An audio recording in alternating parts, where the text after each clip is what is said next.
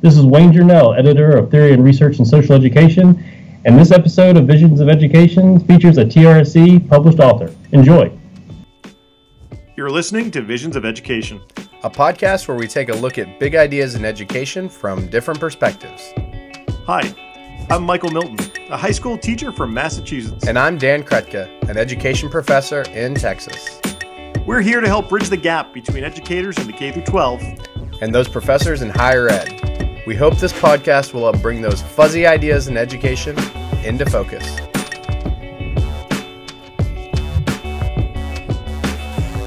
Michael, I felt a little cheated in my teaching career because I never got to teach world history. You didn't get to teach world history? And I learned so much content teaching courses, right? When I taught them, that's when I felt like I learned a lot. And world history seems kind of important. It's interesting. It's fascinating. It's so big. And then you only have so much time to do it. But oh man, it's fun. So here's my question for you. Yeah. What do you feel like students are supposed to take away from world history, right? Like social studies is supposed to prepare them to be citizens. What are they supposed to take away from world history towards their citizenship? Well, that's interesting.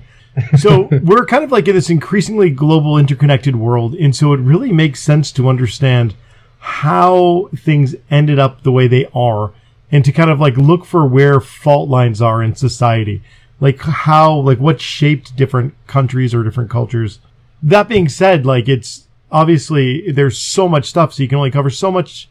And also I feel like particularly in Massachusetts at least, our world history is very much a Western civilization class that's kind of like shoehorned into this world history.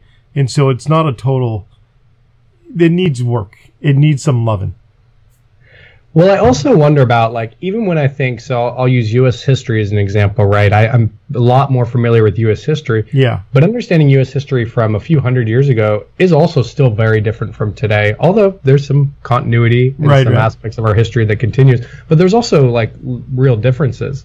So if students, for example, learn about ancient Egypt, how prepared are they to understand people who lived in Egypt or are of Egypt nationality who live around the world? Are they prepared? Does that prepare them for that? Do we catch up on Egypt, or do we just leave it in ancient I think it's left. I think you might pick it up in the Suez Crisis, unfortunately, but you might ignore. And not that you should. I mean, again, I don't think you should by any means, but I feel like that probably is oftentimes what happens. When I was applying for a job, I had an interview, and the people are like, "Hey, if you could create a course, create an elective, what would you do?" And I was like, what about a hitchhiking through the world? So I obviously was reading Hitchhiker's Guide to the Galaxy a lot. And so I was like, let's do that to the world. What do you need to know to kind of fit in to order, a cup of coffee or whatever? What do you need to know to kind of hang out there? What type of people are going to be there? I was really excited about this idea. They apparently were not. I did not get the job. I feel like, did you apply for this job and create your Twitter handle right around the same time? No. Oh God, just because it's a Hitchhiker's Guide. It's a Hitchhiker's Guide. No, it's kind of like a long-standing. I have 42 engraved in the back of my ring. When I was with the nonprofit world, every desk that I ever sat at, and it was a nonprofit, so we moved around a lot, had a "Don't Panic" sign, and that remained there until a year after I left. Apparently, no, this is a long-standing thing. Well, I think your course sounds really interesting. I mean, to me, what it sounds. Yeah, I was so excited. I got so jazzed, and I got more jazzed. And You shouldn't be too excited because no one in their right mind is going to give me hiring responsibilities ever. So I can't hire you for this position. No, but this was a good 10, 12 years ago. I think what you're talking about is people potentially being cosmopolitan citizens, right? Which is this idea of citizens who have kind of the fluency, know-how, the interest in understanding people different from them, learning languages. People who really can interact in meaningful, mutually beneficial ways with people around the world, and that's a real skill. And your class is needed. Yeah. Oh, if only. If only. Maybe there's some other ways to learn about the world besides your class. Hopefully there is. Besides my class that never came out. I think at this point we should probably bring someone in who has some ideas about this, particularly looking at the younger set of people. children. And someone who's actually implemented their ideas, not just talk. Not just job interview talk that got rejected. I feel so bad. And we would love to welcome into the podcast someone who's really done the work. Just kidding, Michael. I really appreciate your idea. Oh, thanks. And we'd like to welcome in Heidi Torres. Welcome. Hi, thanks for inviting me. Thanks for coming on. Dr. Torres, can you tell us a little bit about your background? As Michael would say, who is Heidi Torres? Okay, so I am an assistant professor of elementary education at the University of Oklahoma. Yeah, I know, Dan, loving the Oklahoma. I got 3 degrees there. I'm like legally obligated to cheer just based on tuition I paid. Well, before I was here, I taught elementary education for 16 years, both in Texas and Indiana. And then I went and got my graduate degree at Indiana University in curriculum and instruction, focusing primarily on elementary social studies and children's literature. But I also have an earlier degree in general and special education and Middle Eastern studies. So my own personal passion is very much world cultures. I lived abroad as a child. I have a very multicultural family, some of whom involve other people from other countries that my family has intermarried with. So I have a very strong passion for connecting with people from other countries and other cultures. What were some of the countries that you grew up in? Several in Europe and some in South America. So there's quite a few. So you would be the know-it-all in Michael's class. I hope not. Because one of the things I'm thinking about Michael's class, I'd want to be in there and learn more stuff. I mean, I'd want to be in there and learn more stuff too. You guys could co-teach it. This would be great. Let's make this happen. We're going to open up a GoFundMe to make this class happen. Look for that to come out on our Twitter feed soon. Love it. Can you tell us a little bit more about your teaching experiences and background? Yeah, so I started out in special education in San Antonio. And as you can imagine, in San Antonio, you're going to have a more diverse group of people, some of whom had first-generation parents who had immigrated. And so, it was a nice, diverse group of people. And then I moved to northern Indiana, and that was not so much. And so there was a lot of, where are the diverse people? And so the way that I had to think about my teaching in a classroom was, these are students, some of whom will not probably leave the state, or if they do, it'll only be to go 12 miles north to Michigan, and that's about it. So if I want them to have opportunities to be able to learn about other countries and other places, I will have to bring that to them. And so that became very much a central part of my teaching. And what's really interesting is the things that happen as a teacher eventually became the passion that I had as a graduate student, and that became actually my dissertation topic. And I carry those students with me. My dissertation is dedicated to those third grade students that really got me going and thinking about how we can bring other cultures to children who may not have access except for what we can do in a classroom. That was your radioactive spider bite. It was my actually. I know that people who are going to look at listen to this aren't going to be able to see this, but I can show y'all. I still have a picture of this group of students. Oh, this is cool. They asked me to start a geography and culture club after school. And so for 2 years, we had a geography and culture club where we would travel to all these different countries. We had experiences with people in our community who are from different places. One gentleman who is a professor at a local college was from Finland. He invited all the children over to his house for the sauna, or the sauna as we say, the sauna. We had parents from Tanzania and from India who came to share, because we had all the diverse people that I could find. I brought them to the classroom. That's really cool. I mean, and I've tried to do that this semester with my class. I just thought about how much we can just learn being with other people who can share their experiences. And these are people in our community who have a different set of experiences. I'm excited in a couple of weeks where we're inviting in one of my colleagues in the department, and then a Latinx disability activist in our community. And we're going to talk about accessibility and mapping. I'll give you a report back on how it goes. But I've been trying to do that more. I just talk to people. I'm like, would you like to come visit with our class? And we just talk about how we can share and learn from each other and the advice they can give.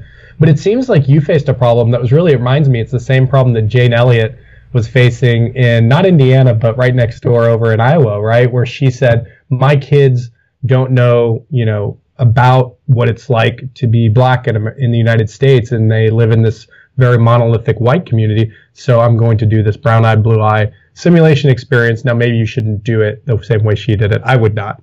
But like it's an obvious problem that some teachers are thinking about in our highly segregated schools and communities.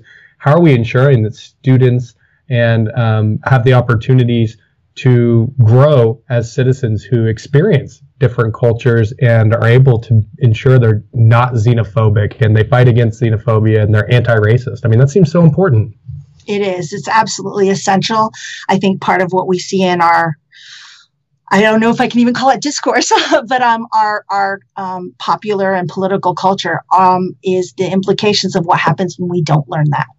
And when we don't think about how important intercultural competence and engagement, cross-cultural engagement is and how we effectively do that. We have the things that we're seeing. You know, we have the bubble where people stay in their echo chamber, people who are even afraid to cross-culturally engage, let alone having skills or having a sense of how to go about it. And, you know, relegating all of that kind of responsibility to one world history class, which is supposed to be world history, or maybe a world geography class in 7th grade is just, in my eyes, unacceptable, especially thinking about the pluralistic society in which we live, and then the global interdependence that Michael mentioned earlier. Well, fortunately, you're doing this work. And so we really appreciate your work in the field. And not only are you doing this work in your teaching, your day-to-day life, but you wrote an article that got published in Theory and Research in Social Education. Congratulations. Mm-hmm. Thank you very much. Thank you. So the article is titled, "They Have Their Own Way and You Should Respect That: Investigating the Outcomes of Elementary World Cultures Curriculum." And this was published in the 4th issue in 2019. And we'll have that linked in our show notes. Can you tell us about this research? Okay, so this was the largest piece of research that I've gotten to do in this kind of work.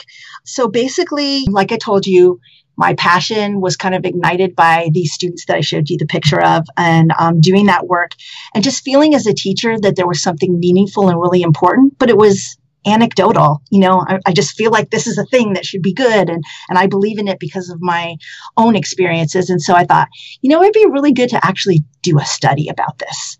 And so what I did was I knew some teachers who worked in a very small rural town in a Midwestern state, and my relationship with them, they said, sure, you can come and teach about other cultures in our classroom.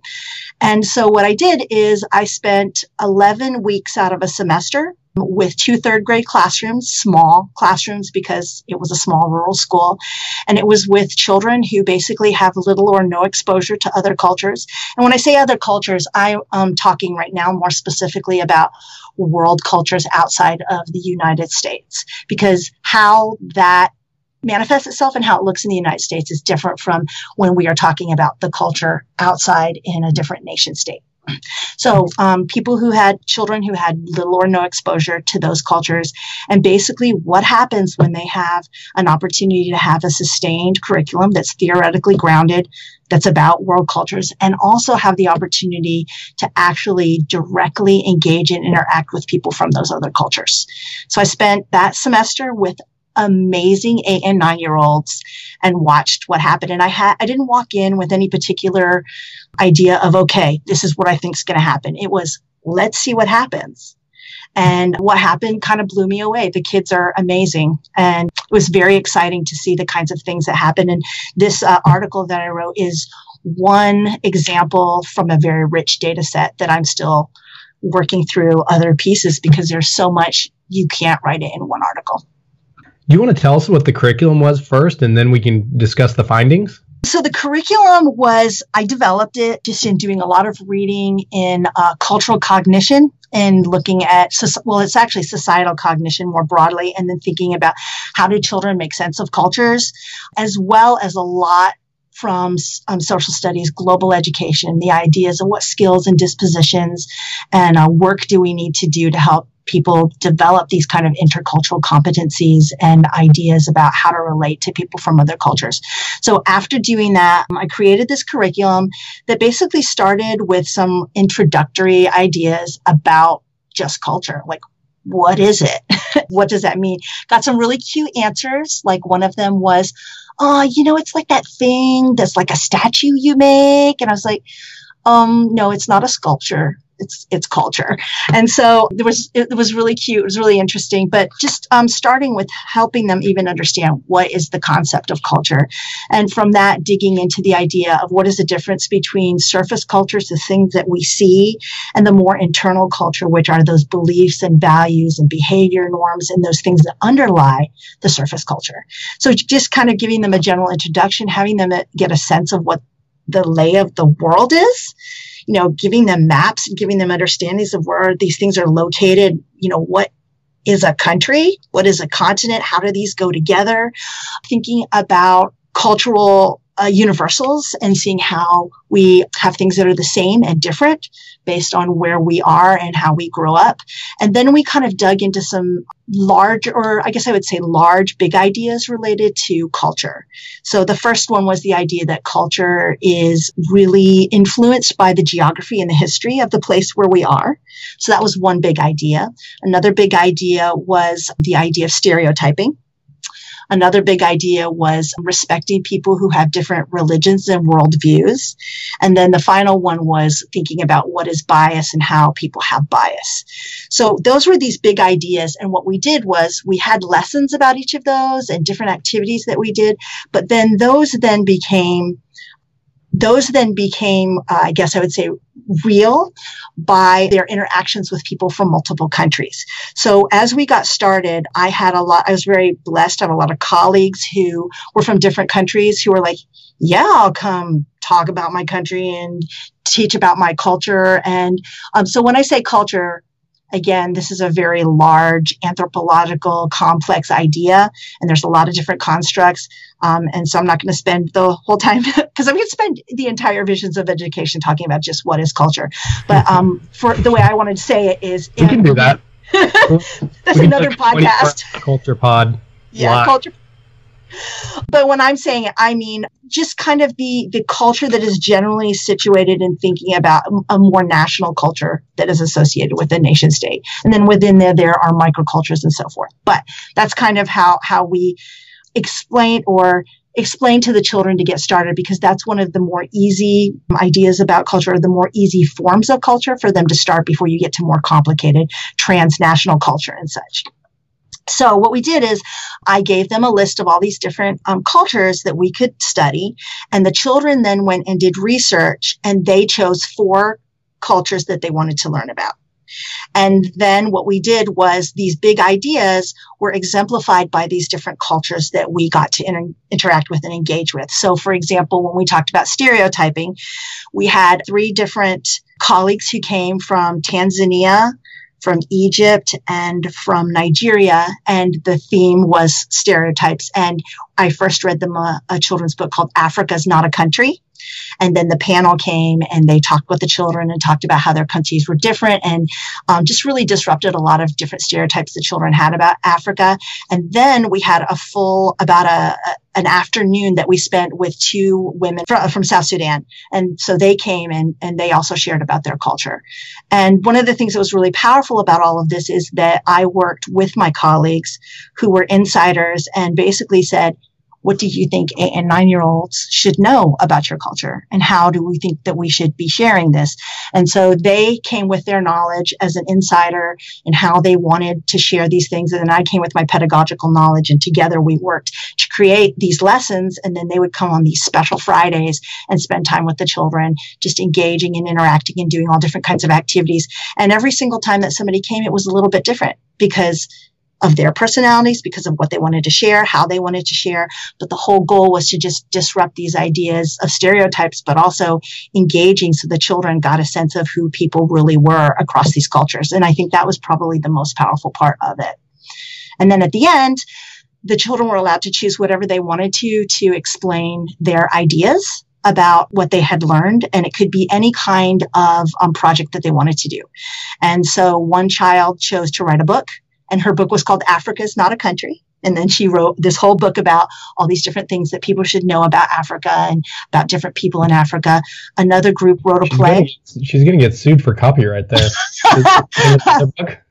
I know. Well, the pictures and all the words were all different. It was just the title. I don't know, these publishers, they'll come after.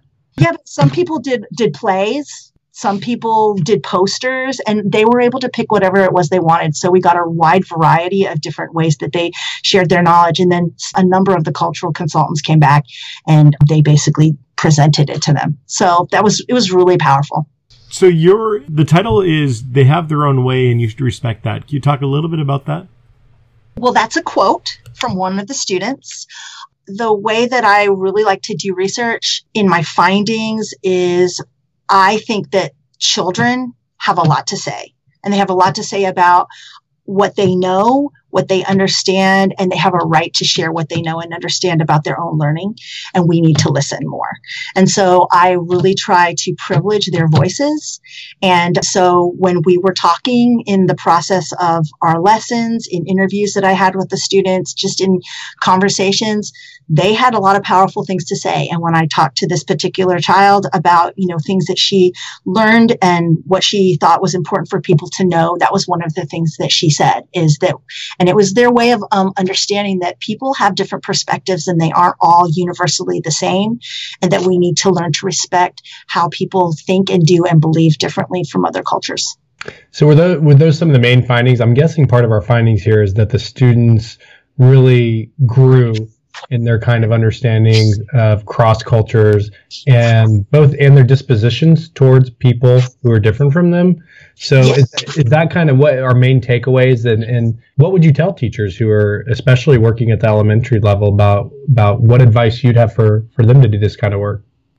First of all, I think one thing that's really important is do not underestimate what children can understand and what they're going to ask you and what they want to know and how much they observe. One of the things that I've had people say is, oh, this is too hard for little kids. This is too complicated. It's too abstract. But I'll give you an example. There was a student in our class who they were possibly thinking they were going to be testing her for special needs, for disability. And so I think sometimes I felt like there was a little bit of, she can't do these things. And she at one day raises her hand and she says, so we were talking about bias. She goes, is there ever good bias? You're like, that is a seriously philosophically, deep question.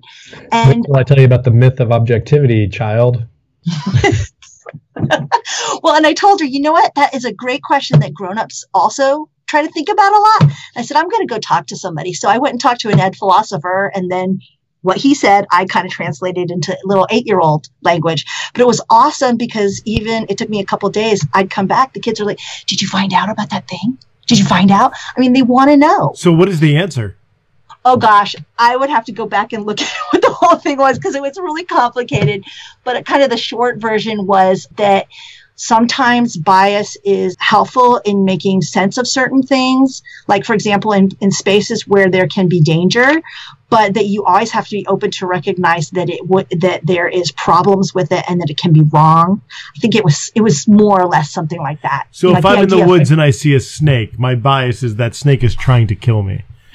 It could be dangerous. It could bite you. It could be poisonous. Yes. Actually, I've struggled with this, not the snake part, but the we all carry our perspectives with us. I guess I differentiate really as perspective different than bias, right?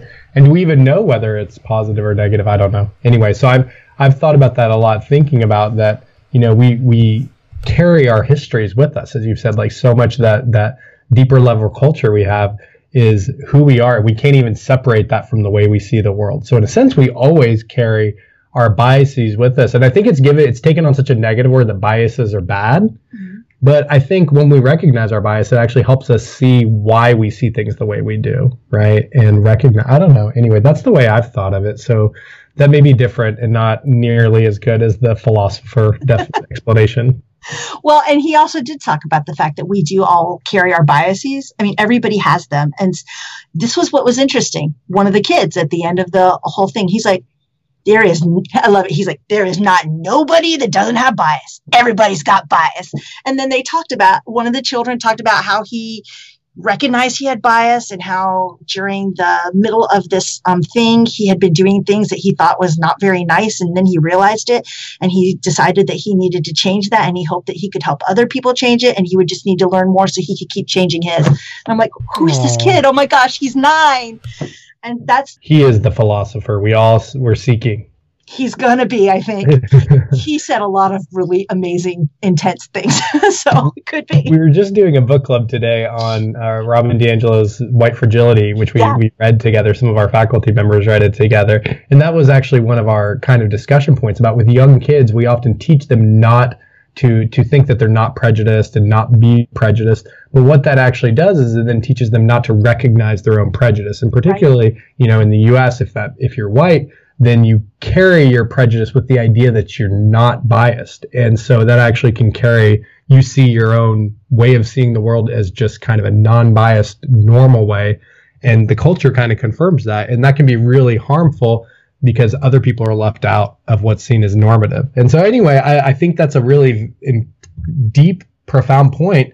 And we also can learn with kids is identifying how are we biased? What's our culture teach us that causes me to see another culture as something very different than mine, and maybe I don't understand it, and to find a better way to kind of decenter our 9-year-old selves and learn from other people, which is what you did.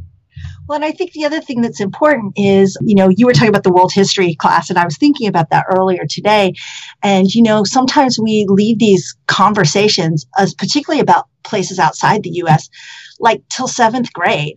And you're like, wait a second, we have really seriously entrenched biases and ideas by that time. And research indicates that kids that are, 2 and 3 and 4, especially in places of protracted conflict, they're already developing these biases and prejudice, and they have stereotypes, or at the minimum, they are already recognizing differences between cultures. So we need to start talking about these things very early on. They already are recognizing them. So waiting till 7th grade to go, okay, now we're going to talk about, geography, about the world is a little late. I mean, we can do things, but if we start earlier, we have less that we have to peel away. And you can see that by the conversation that some of these kids had when they were 8 and 9-year-olds. Plus, there's also research that indicates that kids around that age, a little bit older, are more open to learning about other cultures and people who are different from themselves. So why are we waiting so long? We need to be talking about these things very early on. It's almost as if we need a course where they can hitchhike across the world. I feel like that would be end pitch to the principals. But it would have to be for elementary school kids, and I don't really know if they're going to go out for coffee. I know. I actually was thinking about that the whole episode, that's the reason it got rejected. They loved the course, but they didn't like the caffeinating child part of it. Oh.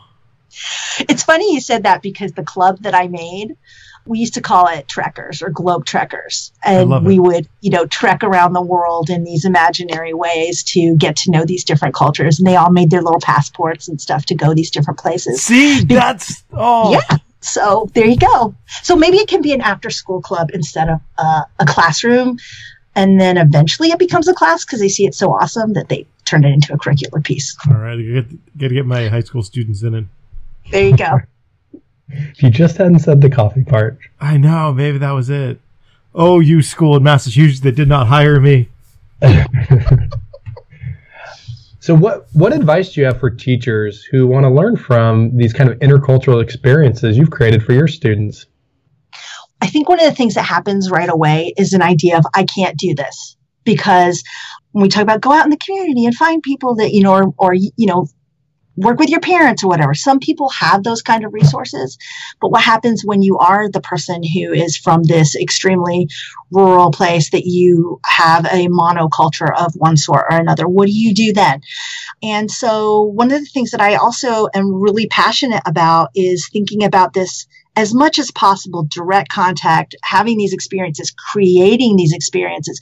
But I think another one is the power of children's literature that people don't always consider. And so I've been doing some other things related to intergroup contact theory with, Allport and then Pettigrew and Trop, and this idea of when you are connecting with people from other cultures within certain experiences, then that reduces prejudice. So that talks about direct contact, but there's now more, still, I'd say it's still in a pretty early stage, but more there's these ideas of what they call extended contact effect. And the idea is that in seeing stories and in seeing texts where you can see positive cross-cultural engagement and friendships, that also has the potential to reduce bias and prejudice. And that's where I think there's some real promise and potential with children's literature. So using international children's literature, global children's literature, literature that shows children there are other ways of being and other places and other ways of thinking and being in the world, I think is another possibility for teachers who may not have direct contact or may have more struggles in trying to find ways to engage with those experiences more directly. I think children's literature does have a great amount of potential. And also when there's, teachers who say, well, I can't make a curriculum like this. I think a lot of these ideas that we're talking about are the kind that you would also talk about when you're creating your own classroom community. Maybe there isn't international diversity, or maybe there isn't racial or ethnic diversity, but every town, every place has some forms of diversity. And so you have to think about how you negotiate those in your classroom. You can teach some of these things through that. And you can teach some of these things by getting good children's literature to start talking about those conversations. So even if you're like, oh, I'm in a place where I am highly policed in my curriculum, I can only do these certain small things. You can read a book aloud 20 minutes a day. Or you can have your children have exposure to all of these different books in your classroom library. And so if you can get the books, even if you have to get them from interlibrary loan, and most places do have access to at least interlibrary loan, or even YouTube where people are reading books. If you really can't even get the books, you can have them look at the books. That's not optimal, but that's better than nothing. So I think I want to encourage teachers that there are ways to do this, even if it seems difficult, or even if it seems like, oh, I can't do that thing that she did. There are still ways to take those ideas and put them in other places in their curriculum and in their classroom, even in a monoculture place. I like it. Thank you. I want to take your class and Michael's class. Well, you can come over in the fall. I will be teaching a graduate class on multicultural and international children's literature. So come on down and you can join us. I feel like they made a rule where I'm not allowed to come back and take more classes at OU anymore. After you go through the 3, you're done. 3 degrees. They're just like, okay, Dan's kind of becoming a problem now. You need to go. Move on. Well, thank you so much. Hopefully people will move on to these ideas and move them into their classrooms. We really appreciated having you on today. Thank you. Thank you very much. I enjoyed it. Good luck with your class, Michael. Oh, thanks. I think it's a good one. See, thank you so much. Now, Heidi Torres, where can our listeners find you and your work online? I'm terrible about media. Really, I just Google Scholar. You can Google it, I guess. I don't have a Twitter account. I know that's like no, it's okay. We can make our show notes the new place to find Heidi Torres' work. So we will get some great stuff in the show notes that link to some of your great work. I would like that. Thank you. So thank you again so much for joining us today. We certainly hope to continue the discussion online, in our show notes, and in other spaces. Thanks. We're all about sharing the learning at the Visions of Education podcast. If you're doing something fun or creating education, or you just want to chat, and we get it, we're here for you. Tweet us at Visions of Ed. We're also on Facebook and that other place. And of course, if you haven't already, subscribe to Visions of Education podcast on Apple Podcasts, Stitcher, Spotify, Google Play, and really anywhere you want us to be. Like, you can ask your speaker, hey, speaker, play Visions of Education, and we'll play. Actually, we should just say it. No. We should say, Alexa, play Visions of Education. How many people is that going to go off on? And you can ask Alexa to write us a 5-star review, and we will read it on the air. We would also like to thank Zach Seitz of Wiley High School in the University of North Texas for his editing skills. Thank you, Zach. You can find me on Twitter. I'm at Dan Krutka. And I'm at 42 Think Deep. Until next time, this is the Visions of Education podcast. Signing off.